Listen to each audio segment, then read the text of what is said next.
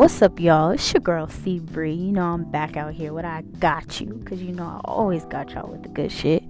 I wanted to talk to you guys about being yourself, like being yourself. Period. In general, in public, at work, at home, with your family members, with your closest friends, with your friends, acquaintances. Just being yourself. Period. Like, guys, it's so important to be yourself. You know why it's important to be yourself? Because if you're yourself, you feel more comfortable being around people. You feel more comfortable getting the job done. You feel more comfortable accomplishing goals that, you know, you want to get done.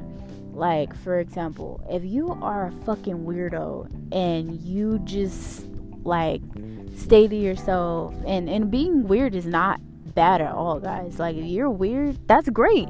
That is fucking great. I like weird. I'm gonna tell you like this. Like, I love strange, weird people. They're the best fucking people to have conversations with. They're the best people to, like, make friends with, the whole nine. If you are not social, you're not talkative, you're anti-social, that's okay. Like, be yourself. Like, people are gonna know that you're that way. They're gonna respect you for it versus you trying to be something that you're not. Like, if you're antisocial but you're trying to act like you're social, and you know, like, you like being around people but you really fucking hate it, like, it's not gonna mix well. Like, nobody's gonna want to be bothered with you because they could tell that you're trying to be something you're not. Like, be yourself. When you go to work, be yourself. Like, if you show who you truly are to somebody, and then, like, and some people got a little hood in them, some people a little ratchet. Okay, you can have that ratchetness, but you just can't be on 10 with it. You get what I'm saying? Like, you gotta tone it down a bit, but you can still do you. You get what I'm saying? So, like, being yourself is everything in a relationship. You don't want to pretend to be somebody else, because you're gonna hurt yourself more than you're gonna hurt the other person.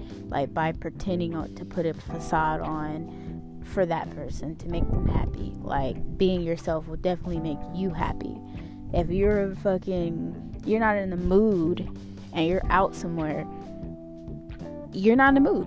You're being yourself. You know what I mean? You're not trying to pretend or fake it like you're happy and you're really not. You're actually being who you really fucking are, and that's gonna make you happy. That's gonna get you where you need to be. That's gonna have people, like, you know, want to fuck with you more, because you're not being fake.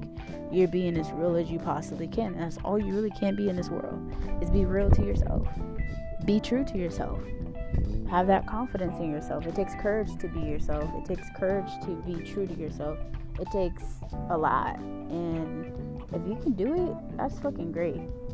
Just being true to yourself takes courage. It just requires you to have a sincere, open mind, and be fair.